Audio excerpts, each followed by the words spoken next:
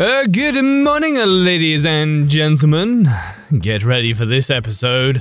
It's 226, and today we're diving into Let's Not Meet.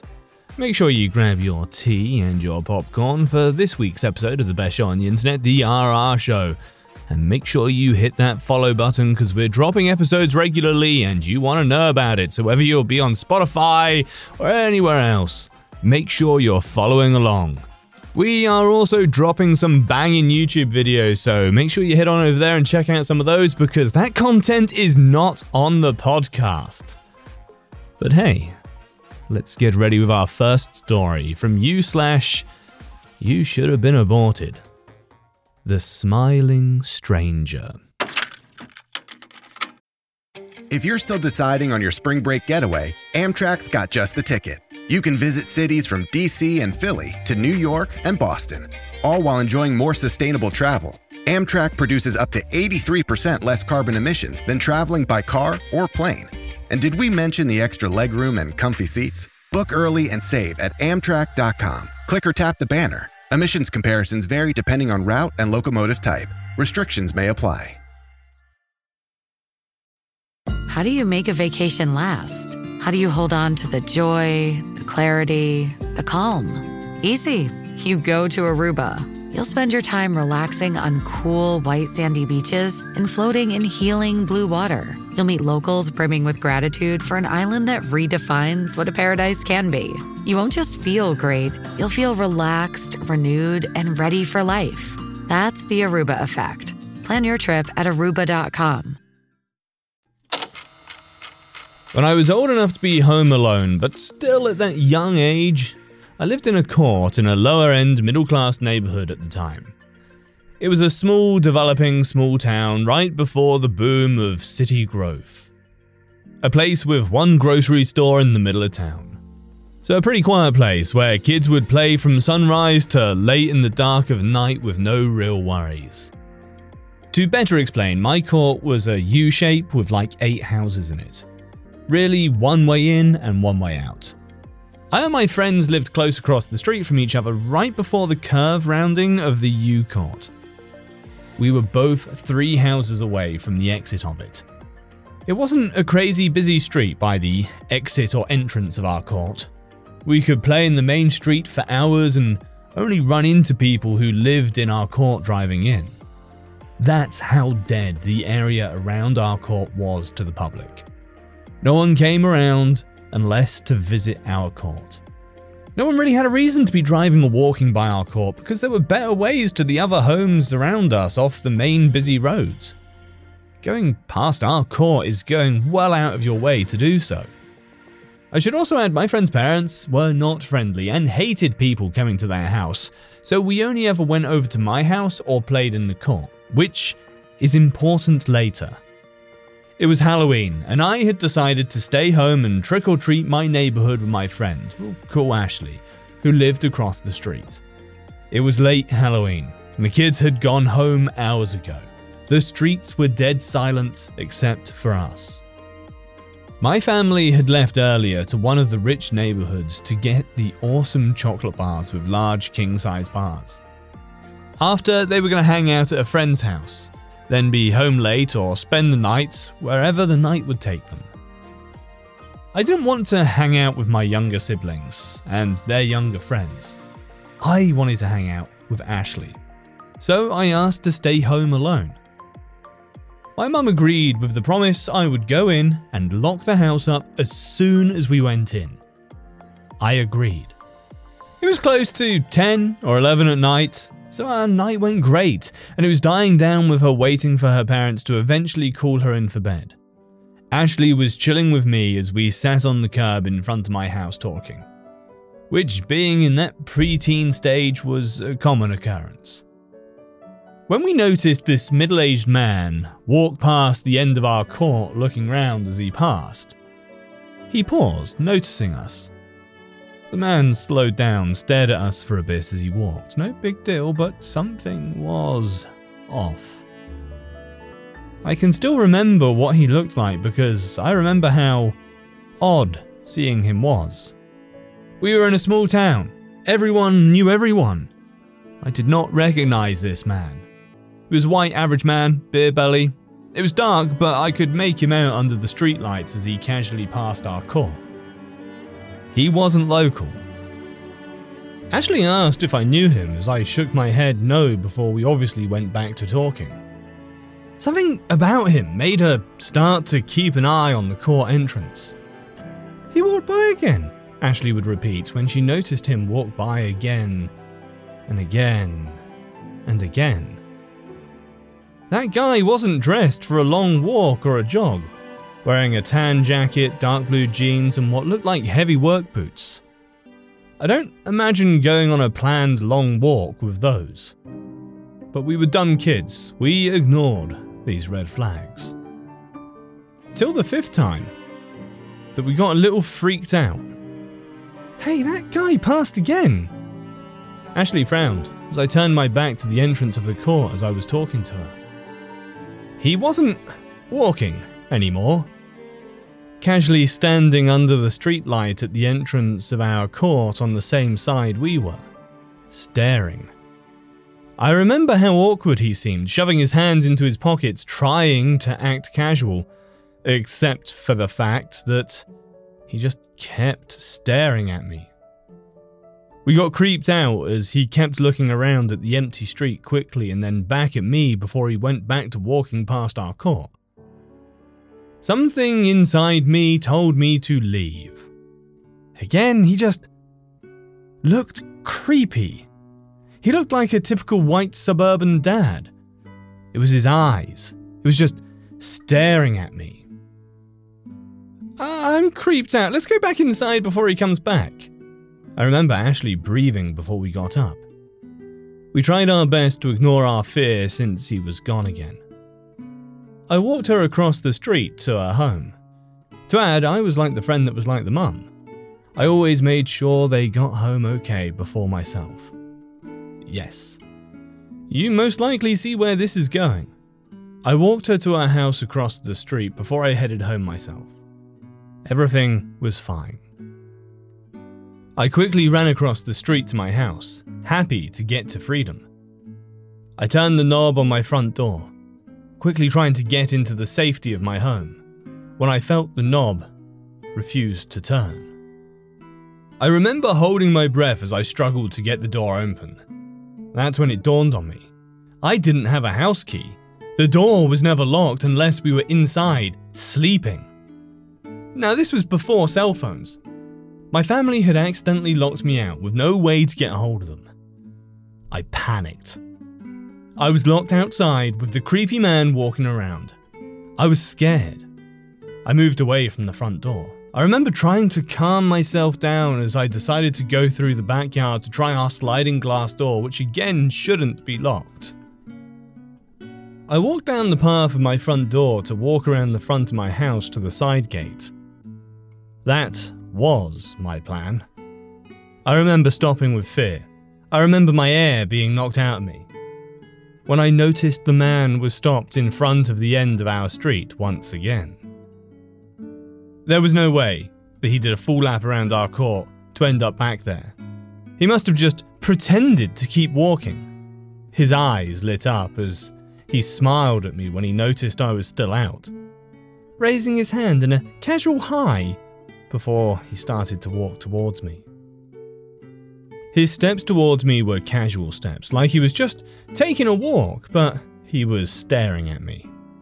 I panicked at his movement towards me and bolted across the street to Ashley's house, abandoning all attempts to break into my house. I remember thinking that Ashley's house is the only one with signs of life, and I needed an adult right now.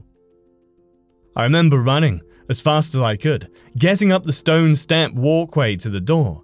I pounded in panic, pushing the doorbell repeatedly.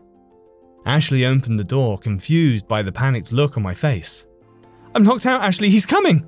I remember screaming, trying to push my way towards her, scared shitless. I have to ask my mum." Those words broke me as she quickly closed the door, most likely not realizing the fate she was leaving me to. I remember crying as the door slammed in my face. In a panic, I turned around to see where the man was, how close he had gotten to my back turned.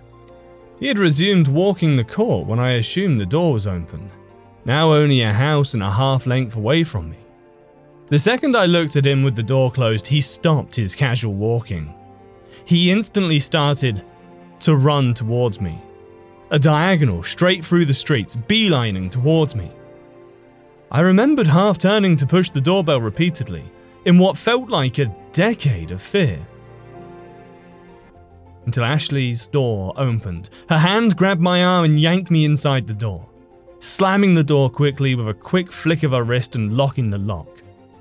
I was in tears as she gripped my arm. I remember how desperately we moved to the side window quickly to see him. I remember how mad he looked, and he stood inches from where I once was. He gave me a dirty look, his chest heaving slowly as he stepped back from my friend's porch. He shoved his hand into his pocket as he turned to face away from us and continued walking out of our court. I don't remember much after that. I remember breaking down crying as Ashley's mum came to my aid, realizing this was serious. I remember the cops being called and having my statement given. I also remember I stayed with Ashley until my parents got home shortly after the cops left. Ashley's dad walked me home and explained everything. I remember my mum hugging me in a panic, kissing me and apologizing that my younger 8-year-old brother must have locked the door when they left because he was paranoid of bad guys. I don't remember being home alone after that until we moved years later into a new town. I can still remember this day clearly. I still to this day can't figure out his intentions. Kidnapping? Worse. To this day, I still can't find a reason that sits well with me. I still to this day get paranoid at night, especially of smiling strangers. Our next story is from Here for LNM, Dark House in the Woods. Now streaming only on Disney+. My name is Taylor. Welcome to the Eras Tour. Experience Taylor Swift's record-breaking Eras Tour. Does anyone here know the lyrics? Prove it! Taylor Swift The Eras Tour, Taylor's version, with 4 additional acoustic songs.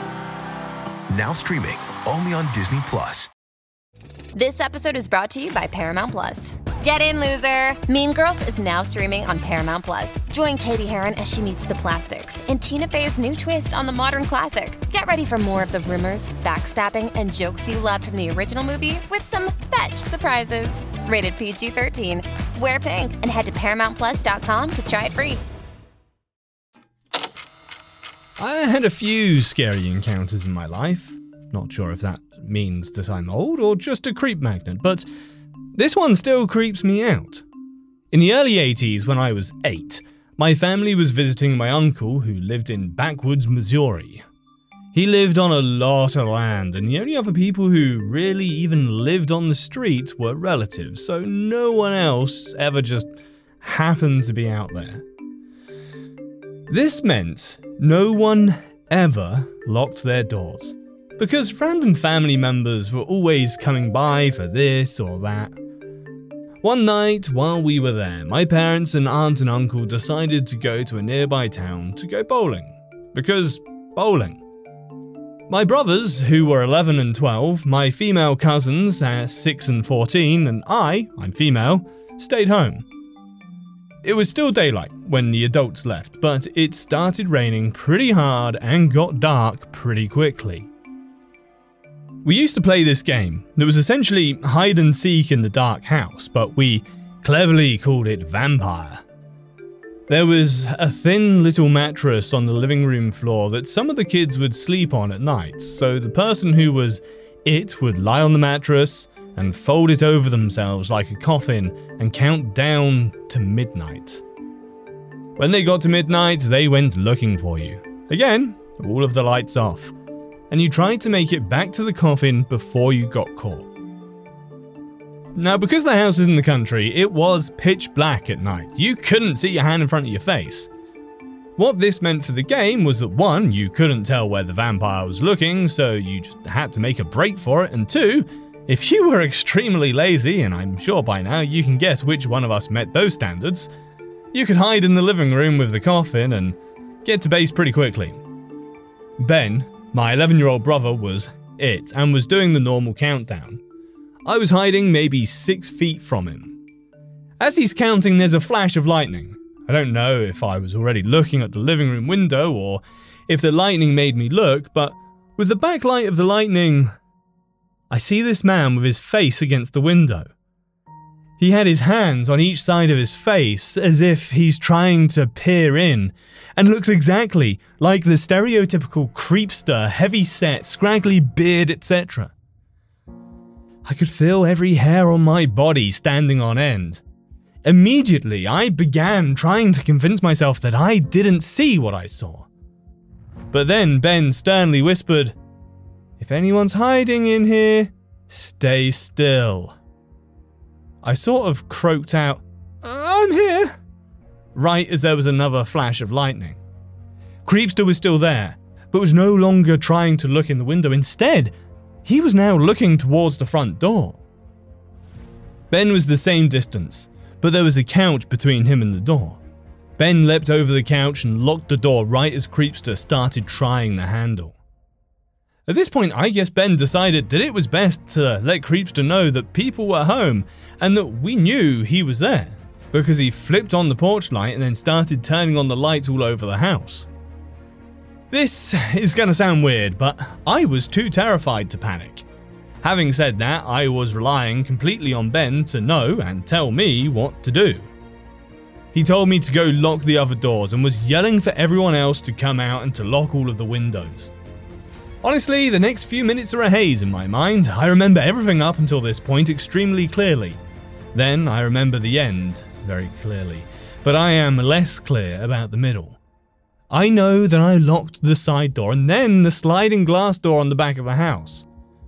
When we've talked about it over the years, some people remember us seeing him out the back door as well. I don't think I remember that.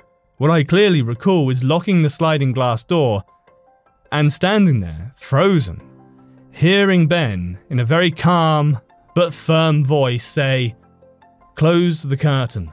Listen to me, okay? Close the curtain." So I did.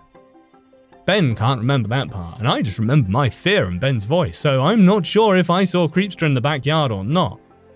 We tried to call the police, but my aunt and uncle had a stupid party line and it wouldn't work, whether from the storm or from a neighbour leaving it off the hook or whatever. For the record, they are the only people I've ever known with a party line, so this wasn't normal to me either.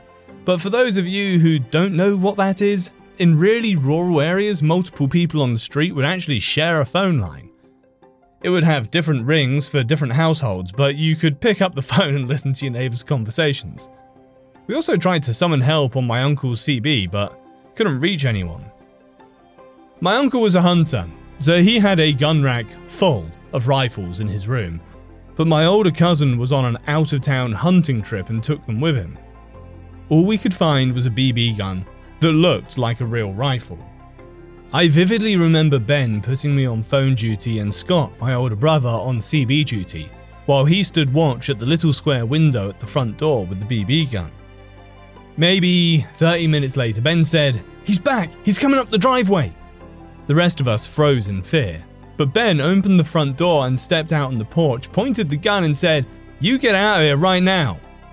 Then we hear our cousin Carl, who lived down the road a bit, say, "You know that's a BB gun, right?" Even though Kyle was only 15, I remember we felt like we'd been saved when he showed up. Kyle seemed really skeptical of our story, like we were playing a trick on him, even though we had no idea that he was coming. But he stayed with us until our parents came home.